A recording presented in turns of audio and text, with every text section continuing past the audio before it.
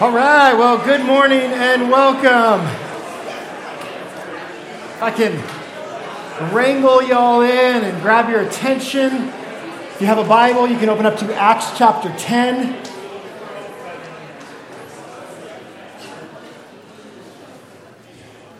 Kids cleared out, lots of open seats, so I think we're all good. We ran out of coffee almost, so I apologize. We're going to go to a third craft here soon. All right, does that sound good? So, cool. Let's pray. Father, thank you for today and just to be amongst your people. It's just a delight. People who love you and love one another and want to see your kingdom spread in Redmond and beyond. So, God, we just ask for your mercy upon this time. Pray that our hearts would be open, willing to receive from you what you want to share. In Jesus' name we ask these things. Amen. Amen. So this morning, what I want to do is I want to talk to us about cultivating a culture of goodness here at Redeemer's Church. Let me say that again. I want to talk to us about cultivating a culture of goodness here at the church. And now to do that, we got to open up with just kind of defining some ideas. What, first and foremost, is culture? Now, Andy Crouch, who wrote a book on culture making, was head of Christianity Today, defines culture as this: what we make of the world. That's vague. Right? Like, okay, Andy, would you please give us a little more about what you mean? He further defines it as the name for our relentless, restless human effort to take the world as it's given to us and make something else. So this idea of culture and culture making is to take sort of this raw material of the world that God has given to us as humans created in his image, thus as image bearers, imaging him and wanting to go, create, to make, to do, to expand, and to make something else of it. Now, here is a truth and a reality about culture for all of us this morning. The culture in which we live teaches us how to behave and how to think. We learn what is right and wrong, good and bad, by living in a culture that defines these things. Culture socializes us into what is considered proper behavior. Now, this morning, when I talk about culture, I wonder where our minds race to. In fact, as I was thinking through what we're teaching this weekend, where does your mind go? There is this 10,000-foot level of culture where you can kind of see this kingdom of God perspective if you're in the church and a follower of Jesus, and the culture of the world around us. And we can narrow that down even more so and think about American culture and what American culture teaches us from when we're first out of the womb and we're learning about the American dream and prosperity and all that this country has to offer us, its values, what we chase after, what we love, what we desire.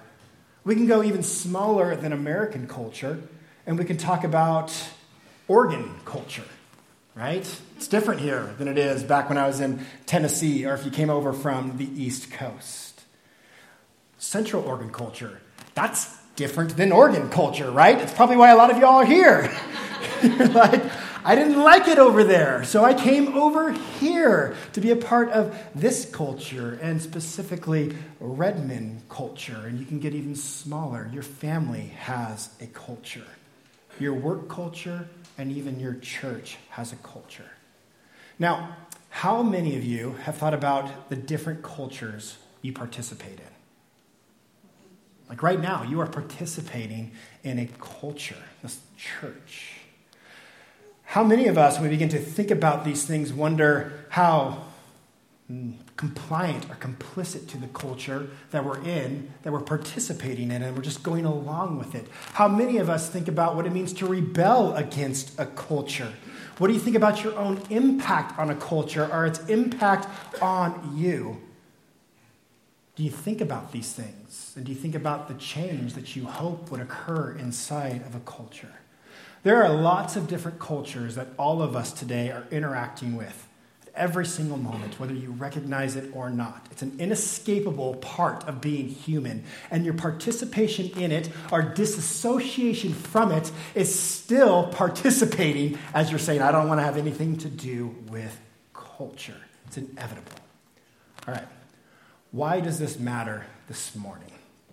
Well, we're in Acts, and we're looking at the story of the church, its birth, as Jesus as the head, moving through the Holy Spirit, moving through the apostles, people coming to know Jesus. And when we think about the early church, often when people are dissatisfied with the contemporary church they're in, they think, oh man, if we could just get back to early church culture. Wouldn't that be wonderful? Wouldn't that be lovely? You know, they didn't have problems with cliques, accepting people. They never had money cover-ups or racial issues.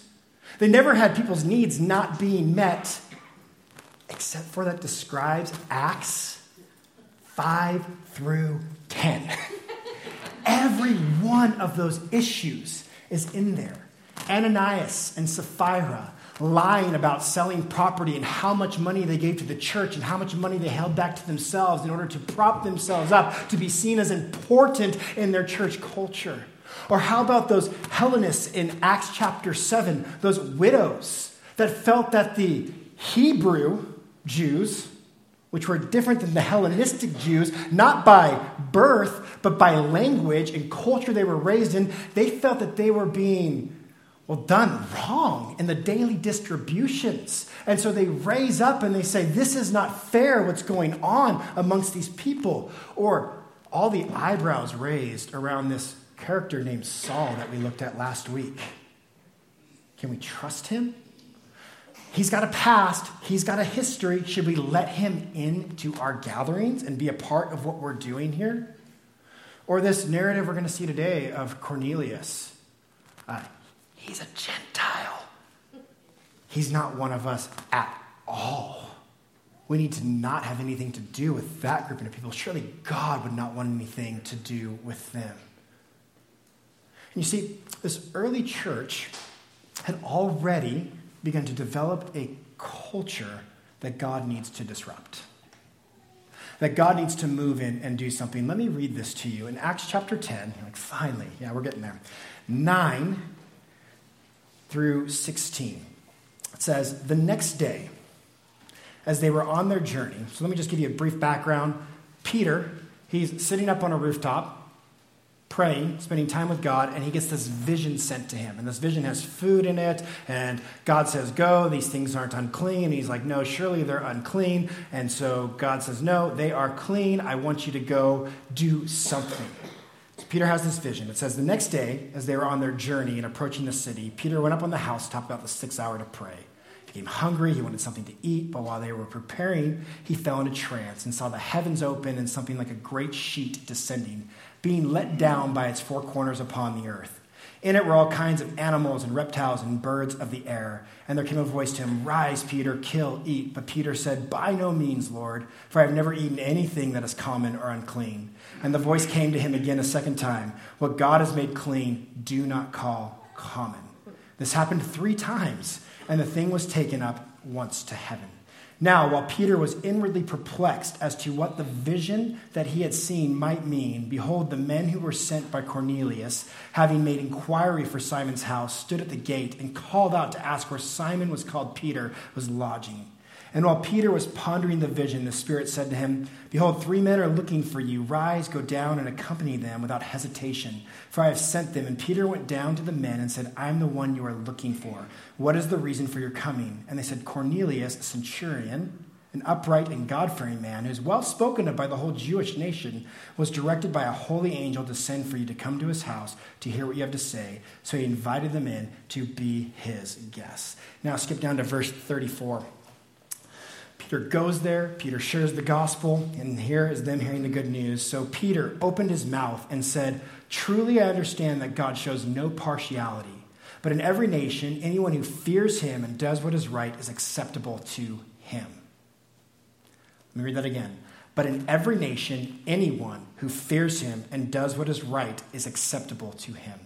As for the word that he sent to Israel, preaching the good news of peace through Jesus Christ. He's Lord of all. You yourselves know what happened throughout all Judea, beginning from Galilee after the baptism that John proclaimed, how God anointed Jesus of Nazareth with the Holy Spirit and with power. He went about doing good and healing all who were oppressed by the devil, healing all who were oppressed by the devil, for God was with him. And we are witnesses of all that he did, both in the country of the Jews and in Jerusalem. They put him to death by hanging him on a tree, but God raised him on the third day and made him to appear, not to all people, but to us who've been chosen by God as witnesses, who ate and drank with him after he rose from the dead. He commanded us to preach to the people and testify that he is the one appointed by God to judge of living things and the dead. To him all the prophets bear witness that everyone who believes in him receives forgiveness of sins through his name. Almost there, hang tight. While Peter was still saying these things, the Holy Spirit fell on all who heard the word. And the believers from among the circumcised who had come with Peter were amazed, because the gift of the Holy Spirit was poured out even on the Gentiles. For they were hearing them speaking in tongues and extolling God. Then Peter declared, "Can anyone withhold water for baptizing these people who have received the Holy Spirit just as we have?" And he commanded them to be baptized in the name of Jesus Christ. They asked him to remain for some days. Just a few more verses in chapter 11. Now the apostles and the brothers who throughout Judea heard that the Gentiles also received the word of God. So when Peter went up to Jerusalem, the circumcision party criticized him, saying, "You went to uncircumcised men and ate with them." Whew. Holy cow. What a story filled with ups and downs and tension.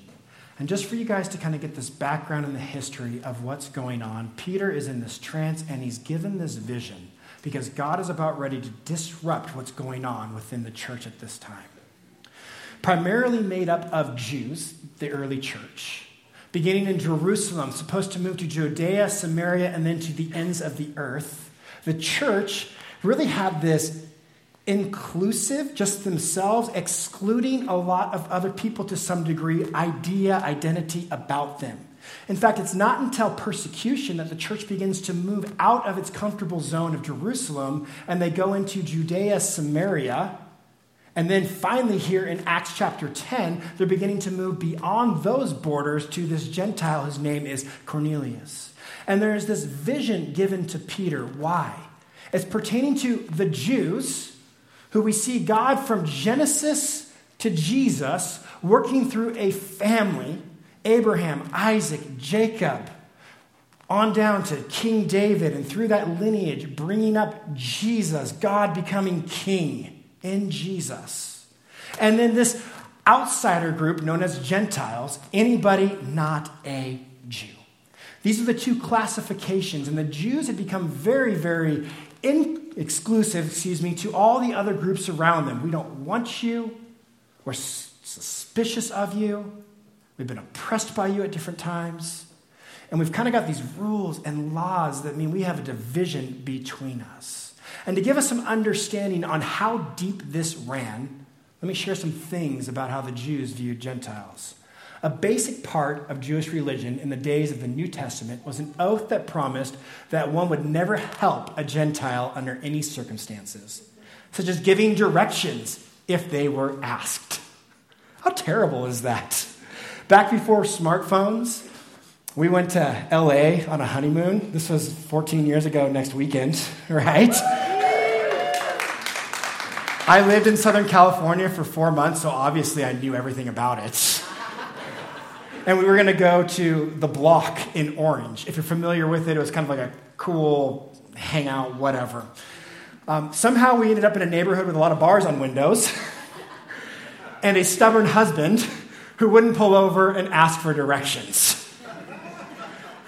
Once I finally did, we were very thankful that they gave us the correct ones. But could you imagine in that society, they wouldn't even give you, just actually keep going deeper into this terrible neighborhood where things awful are going to happen to you.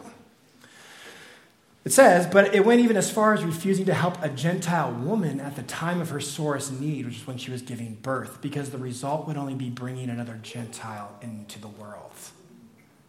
Yeah, that's not good. That's not good. Hear this. If a Jew married a Gentile, the Jewish community would have a funeral for the Jew. Wow. And consider them dead. It was thought to even enter the house of a Gentile made a Jew unclean before God. Ancient Jewish writings tell us of a Gentile woman who came to a rabbi. She confessed that she was a sinner and asked to be admitted to the Jewish faith. The rabbi, she said, "Bring me near." The rabbi refused and simply shut the door in her face. Levitical law in Leviticus 20, 24 through 26 talked a lot about food cleanliness and the things Jews should and shouldn't eat, giving commands to Israel and talking about things that would make you unclean. And these kosher laws were given. And whether you know it or not, because society has changed so much, table fellowship, like Fifth Sunday, getting around a table, eating with somebody is a very intimate time, and so much so back in that day. They considered it to be this time of coming togetherness, sharing with one another, experiencing life together. So if you had different food laws, you definitely didn't share a table with one another. And so what Peter was about to do is going to be a big no-no in their belief system. It's something that didn't just happen that, hey, we're going to go have dinner over at this Gentile's house. Everybody would be going, what are you doing? What are you thinking? Now, could you imagine what it'd be like with these two societies colliding? They certainly couldn't. In Acts 11, they criticized Peter for going to a Gentile's house. Little did they know that this Gentile actually receives the Holy Spirit, and Peter's going to say he's a part of what's going on here. That's going to be huge, revolutionary. We can't believe this is actually happening. These two societies coming together. Two societies that had opposed one another for centuries. How could you do this? And so what the church is going to have to figure out is a way to come together, Jew and Gentile. And whether you know it or not, so many of the epistles written in the New Testament, for example, Romans, is about bringing these two cultures together as one under Christ. Romans 16 and 15 talk heavily upon this. Why do you esteem one day above another? And if one person chooses to eat meat and the other abstains, what's it to you? God has made all these things clean. Just don't harm each other. Don't put burdens unnecessarily on one another. And so much of the New Testament is a working to bringing these two groups together as a new humanity, a new community for good under Christ the King. But how will they do this? How can they come together for good? And that's what I want to focus the rest of our time on here this morning. God wants to bring these cultures together for good. How do we cultivate a culture around goodness? Now, there's a word I want to share with you guys. It's a Hebrew word. Anybody know Hebrew? Oh, yes! Shayna, I knew you knew Hebrew, so correct me if I'm wrong. All right. There's a Hebrew word called tov. You guys say that with me? Tov. Don't say tav. Say tov when you see this word. Right? Now, you may be familiar with this word if you're Shayna. All right. You may be familiar with this word if you have listened to the Bible Project. They talk a lot about tov and ra and tovu, vahu, and all this other Hebrew stuff. You may also be familiar with this word. Anybody fans of Scott McKnight? He's an author, theologian. Oh, just Carson. Nobody else is going to know what I'm talking about then, which is great. This is going to be all new information to you because I purchased his little book called A Church Called Tov. Well, what's this mean? Well, before I tell you what it means, first and foremost, the word tov appears over 700 times in your Bible. Do you think that's important? Yeah, you could actually call the Bible a book of tov. Okay? It's really, really important. Tov is the Hebrew word for good, goodness, beauty. A church called tov would then mean a church that's about goodness. Let me read this scripture to you. It comes from Amos 5, 14 through 15. Seek good, or tov, not evil, which is the word ra, that you may live. Then the Lord God Almighty will be with you, just as he says he is. Hate evil, ra, love good, love tov. Maintain justice in the courts. Perhaps the Lord God Almighty will have mercy on the remnant of Joseph. There's 5 things I want to talk about to you concerning the word tov. First, God is tov. God is goodness.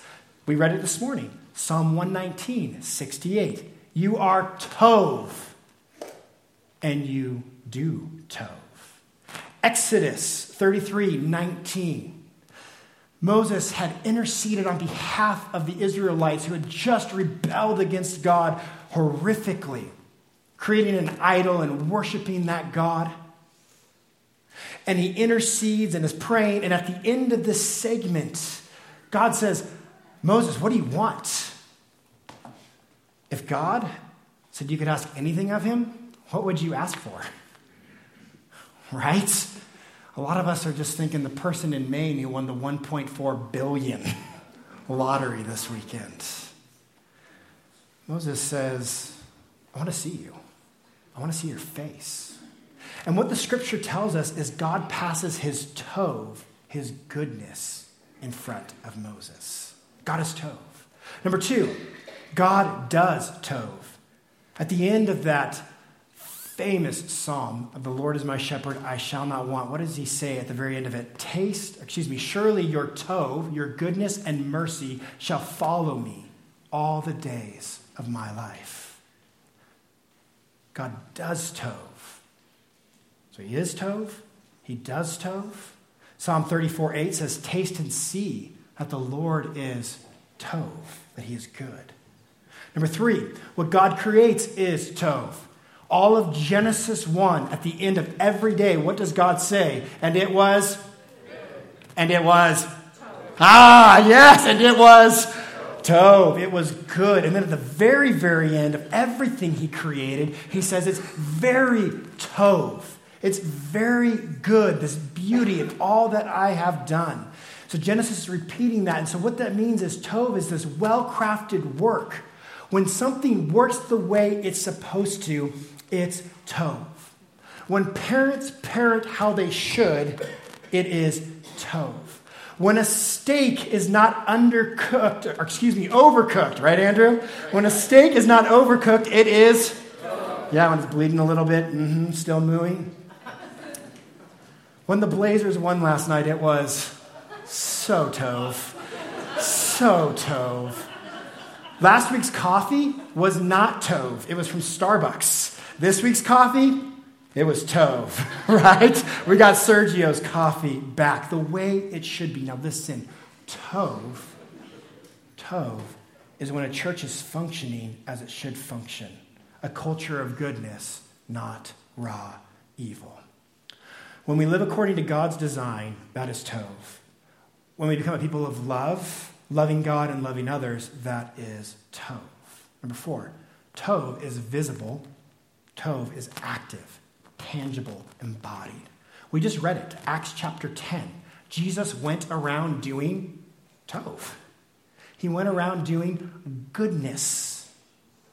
Jesus didn't just do goodness, he is goodness. He is tov. And when we see Jesus, we see tov in action. And so when we do the things that Jesus did, like we talk about here every single week, we are participating in, we are practicing, we are doing tov. Peter says to live lives, such lives that are good among the Gentiles, among the pagans. 1 Peter 2:12. We too are to practice tov. And 5th, finally, tov resists evil.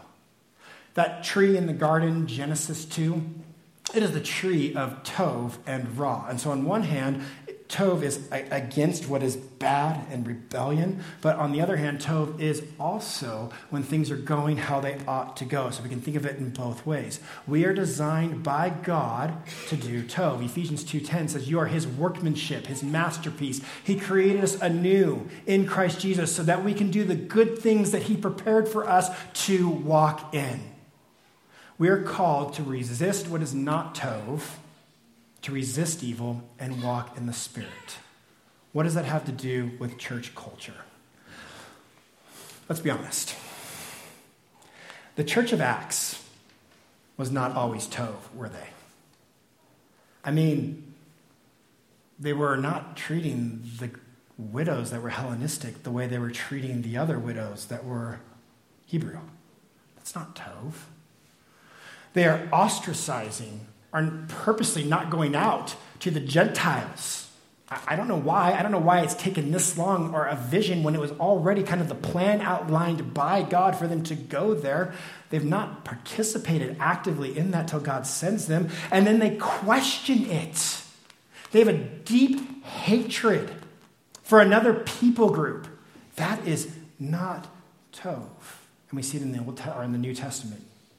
In addition to that, when we survey the Western evangelical church, not all, but many that make the headlines, they are not a culture of goodness, are they?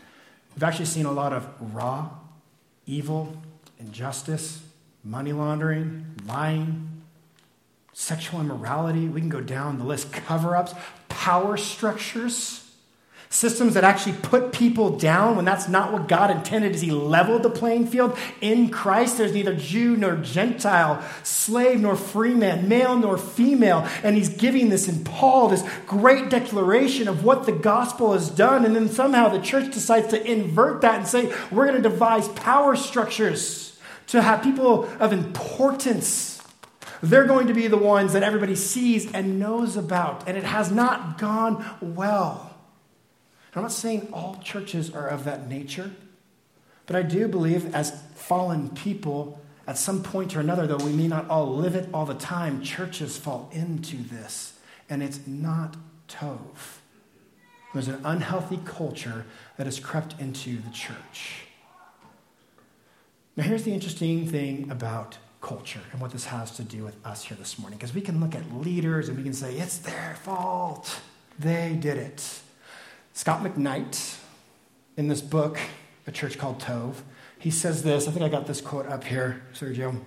Like any organization, every church is a distinct culture, formed and untried and perpetuated by the ongoing interaction of leaders and congregants. So it is true that leaders lead and thus have a decisive and sometimes overriding voice in the formation of a culture. It's more accurate to say that leaders and congregations form the church's culture together. So check this slide out. I didn't make it. I stole it. Yeah. Leaders. Yes. Leaders at whatever church you're going to, in any organization you're a part of, whether it's a church or not, they're going to set, to some degree or another, the culture. How? They're going to tell you the narratives. We have a narrative at our church. We have a story we tell. It's the story of Jesus, yes, but we also have the narrative of who Redeemer's church is. Then there's actions that play out from its leaders, teachings like we're doing now, and why we do the things that we do, why we do things on Sunday morning, how we do them, and what we do throughout the week. Then there's policies given, and that goes to the congregation. Now, here's the interesting part. Most people stop on this first half. The congregation, though, then retells those narratives, acts it out, teaches it to other people, shares the policies, thus reinforcing whatever the leaders are doing in a church. Go to this next slide. Pastors and leaders, narrative exercise a preliminary voice in telling the narrative, acting out the Christian life for others to see. The Christian faith is how it is to be lived. That's the teaching. Articulating the policies. McKnight goes on and says, they exercise formal authority and power to create and maintain the church's culture, ideally in a good way. Next slide. So, the congregation, both individually, you, and collectively, us, right? Embrace the culture, but begins to reshape it. You can reshape the narrative, act out the Christian life for others to see, reteach the Christian faith, rearticulate the policies. The congregation exercises its own authority and peer to shape and maintain the culture. What does this mean? A church culture is not just set by your leaders. Over time, it's the interaction of leaders and congregations, the congregation and leaders, that forms a church culture. In that sense, everyone in church is complicit in whatever culture is formed, good or bad. We have a church culture here. You walked into this building, and you can feel it, you can sense it. Maybe it's your first time here, and you're trying to figure out, what are they all about? What do they want to promote? What's their thing? We've all walked into churches, and we're like, that church's thing is the music or the preacher or the coffee or the building or the people. And we can go on and on about what a church culture is about. Whatever it is, though, leaders set that tone, and then the congregation affirms it by staying a part of it, being complicit to it, encouraging it. You assist in the formation of the culture that you're in. Take marriage, for example. You as an individual come together with another individual. I didn't own cowboy boots before I met my wife, Jessica. I certainly never banded a goat before I met my wife, named Jessica. If you don't know what banding a goat is, look it up afterwards.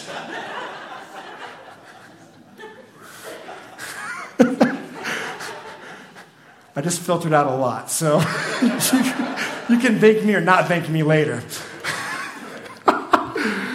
All right, what happened? Well, my wife and I come together, 14 years into marriage. She's rubbing off on me, I'm rubbing off on her, and we're forming a new culture for our family in marriage. You see how that happens?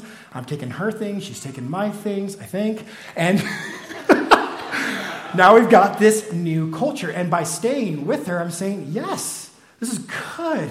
And it's rubbing off in a good way as we reshape one another. And that mutual shaping forms hopefully a culture of love. However, that same process can happen in a bad marriage. Except you and your partner are now shaping each other in negative ways, and it forms a toxic culture. As we look at Acts 9 through 11, Peter, this leader in the church, and he comes back and he announces what God is doing. So that is the narrative. And the action is them embracing them. And he teaches the people that he goes back to about what has happened and sets this policy. And the congregation at first that Peter goes back to is going, I don't think so, Pete. I think you're wrong. There's no way that God did that or wants to include them. And so the congregation has a choice. They're either going to accept or reject what Peter has shared. You, the people at Redeemer's Church, you have an opportunity each and every week to say we're embracing what's going on here or not at all. And that is how leaders are held accountable. This idea, truth, they take narrative, run with their actions, followed by teaching and setting policy, and then the cycle continues. It's happening all throughout Acts. And what I'm trying to get across to you is when you look at Redeemer's church culture, not big church, we're just saying Redeemer's church culture.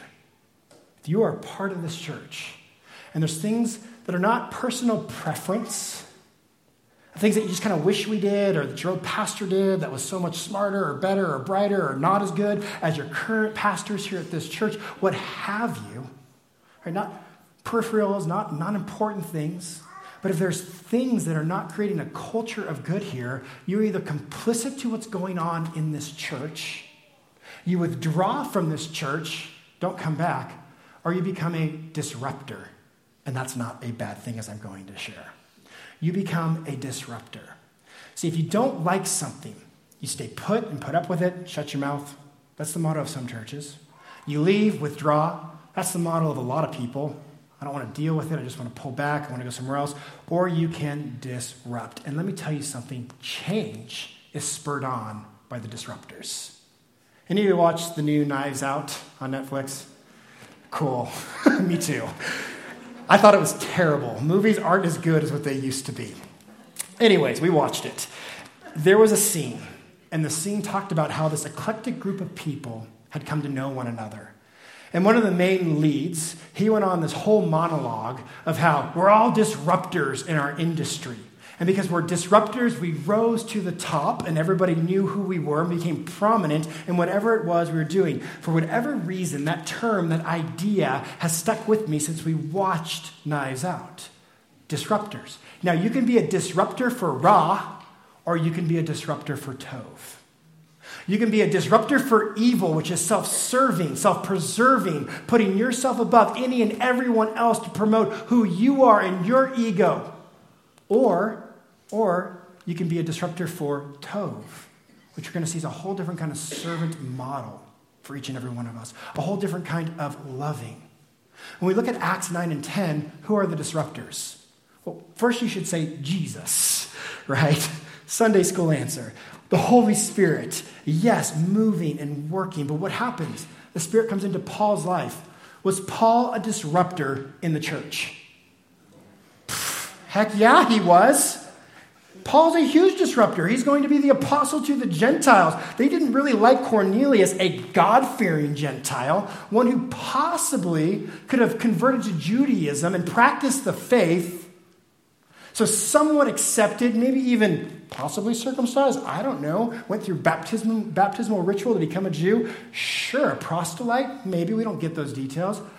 Paul just goes to the full-on Gentile pagan worshipers. And he starts sharing the gospel with them, and everybody's going, we don't know what to do with this or this guy, but something's happening. Peter is a disruptor in this story. He goes to Cornelius, as God has called him, against what even some of the other apostles would have wished he would have done. He's a disruptor in a good way. Ananias, in Saul's story, Saul, who once he comes to faith, we're going to see his name used differently in the name of Paul. Ananias, the Holy Spirit says, hey, you know that guy Saul that's killing everybody, that loves Jesus? I want you to go talk with him. He's one of us now. If Ananias came to me in like a pastoral moment, I'd go, it's your funeral, dude.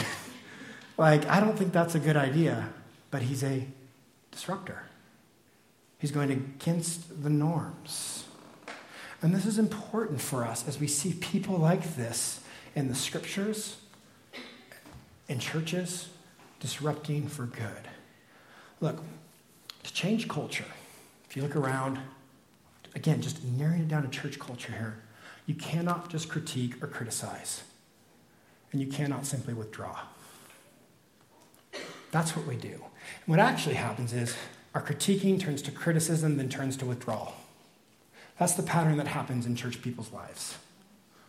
Critique it. It's not really that bad, but I'm just critiquing. I'm just being just a little here, a little. Then it's a critical spirit. And then it's I'm just out. They can't do it very well at all. Christians are notorious for this. We do it with the world. I can't believe what the world is doing now. I can't believe what they're embracing. There's all this kind of talk of how we can critique and criticize the world, but there's rarely any disruption. Maybe stubborn rejection, withdrawal. But that's not going to help shape culture. That is not going to help shape culture. What if Peter was like, nah, God, I'm just going to pull back from this one. I don't like what you're sharing. Or how could you do that? What if in Acts 7, those church leaders said, sorry, widows, we're not really concerned with you and your worries. No, prompted by the Spirit, there is good, healthy disruption. To change culture, becoming a church culture of tov, or goodness, there's a fundamental rule. The only way to change culture is to create more of it. I didn't write that. Andy Crouch did. So you can go yes and amen. The only way to change culture is to create more of it. Just think with me.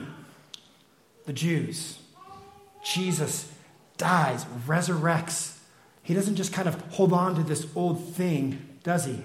The birth of the church is a new formation of what God is doing in spreading the kingdom of his goodness. If we want to see culture change, can't critique it, can't criticize it, can't just withdraw from it, but we ought to seek making more of it, new culture. And that's what's happening in Acts. The third thing in that is disruptors are not division causers. Disruptors and people who cause division are very different. And we've spoke extensively on this at different points in our church. People that cause division just have an axe to grind or don't like something that's on the peripheral or don't like how whatever it is. I don't even want to pick things out because you could be like, is he talking about me? No, I'm not talking about you. There's just a lot of generalities that church people are grumpy about, like carpet, right? You guys ever heard that? You change the carpet and everybody's like, why'd you do that? It's just church culture, I guess. There's all of these things on the outside that cause kind of division and things that shouldn't, but there are godly disruptors. And you're going to have this drilled into your head. Disruptors who see injustice in the church and say, we need to seek justice. Disruptors who see evil and say, that's not right how that person was treated. Disruptors reject the bad and pursue truth and righteousness, putting people first. So as we close out, if we're going to build a culture of tov, What does that look like? Sergio, if you could flash up that last slide I have. This won't take long, I promise. And what I hope to do at some point is to just take a pause, a break from Acts, and talk on each one of these. But this is Scott McKnight's idea of nurturing habits of goodness for a church culture. Nurture empathy. Resist a narcissist culture. Can the pastoral ministry be a narcissist culture? Yes. Say it louder with me. Yes. Yes. We can go through all of that later, right? We need to, as a people, nurture empathy, making it about others, not ourselves. Nurture grace. That means resisting a fear culture. What's a fear culture? A fear culture is one that's not willing to say, I, Brett Anderson, am a sinner who has failed in multiple moments of leadership at different times in the history of our church. And I'm willing to talk and acknowledge that. And by God's grace, I'm still accepted, loved, and belonged in this church community and prayerfully in the pastoral position. Right? That is saying, I don't fear the outcome because I know what God has done for me, so we can be a grace-based culture. Put people first. What does that mean? Of course we do that. Resist institution creep.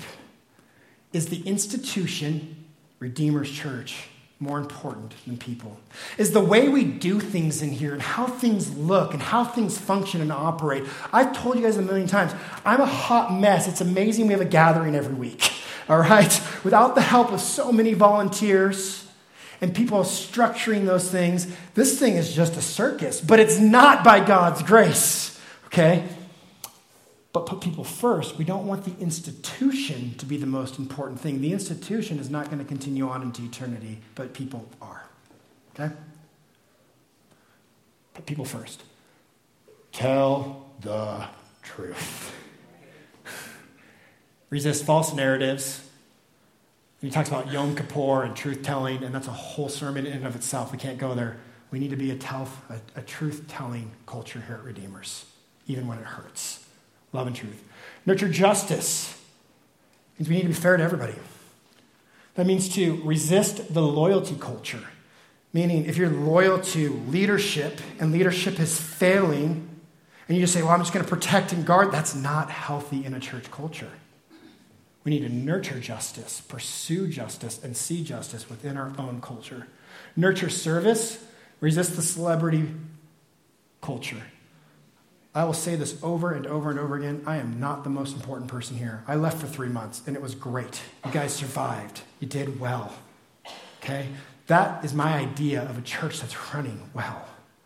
When people can step out and things can continue on.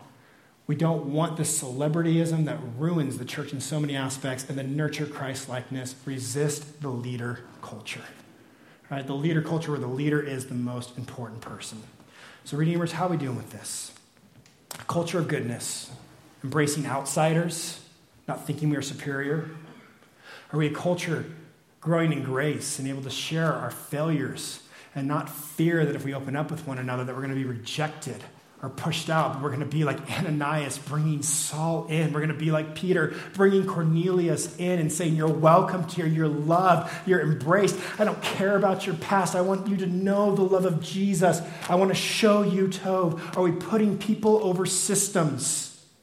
Are we growing in honesty and truth-telling? Are we growing and pursuing justice when there's wrongdoing in our midst? Are we nurturing service? Are we nurturing Christ-likeness?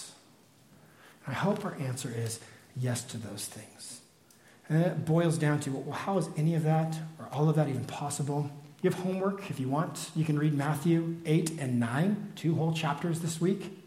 And I want you to notice how Jesus doesn't just do Tov, but he is Tov. He's approachable, willing, compassionate, humble in these stories.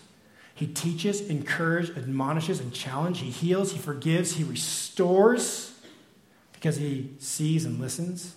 He models Tov as a resistance to evil, touching the unclean and dining with tax collectors, disreputable sinners, confronting evil in people's hearts, casting out evil spirits, healing the sick, and then going to towns and villages and announcing the good news of the kingdom. This is what Tov goes and does. Redeemers, process this. Think about this. Buy the book. Be encouraged by McKnight. See it in the scriptures. We need to continue to formulate a culture of Tov here at Redeemers. Live it out. And when we see evil, injustice, or wrongdoings, to be willing to admit failure, to embrace grace, to walk in truth. Let's pray. Lord, I think this is, for our church, a very important word. As we desire to walk in your goodness and to do your goodness, to portray your goodness to the world around us. May we be filled with the Holy Spirit to do this. May we explore these themes and ideas in the scriptures and be encouraged by them. May we confess our faults and our failures and our sins and admit when we're wrong and graciously forgive and accept and feel a sense of belonging because of who you are. May appropriate consequences be played out in the situations that need to be played out and justice to be had. God, we want to submit ourselves to you and what you want to do in this place. In Jesus' name, amen. And if you'd stand with me, we're going to respond to his goodness. One of the best ways to respond to his goodness is to sing it and declare it, to shout it from the top of our lungs that he is good. We're going to open the communion tables as we sing this one song. We're going to have communion, then we're going to sing one more song, and we'll break for that moment to just together corporately take communion. There's an offering box to give to what God is doing here. But don't miss this opportunity to respond to him, to declare his goodness. Let's worship him now.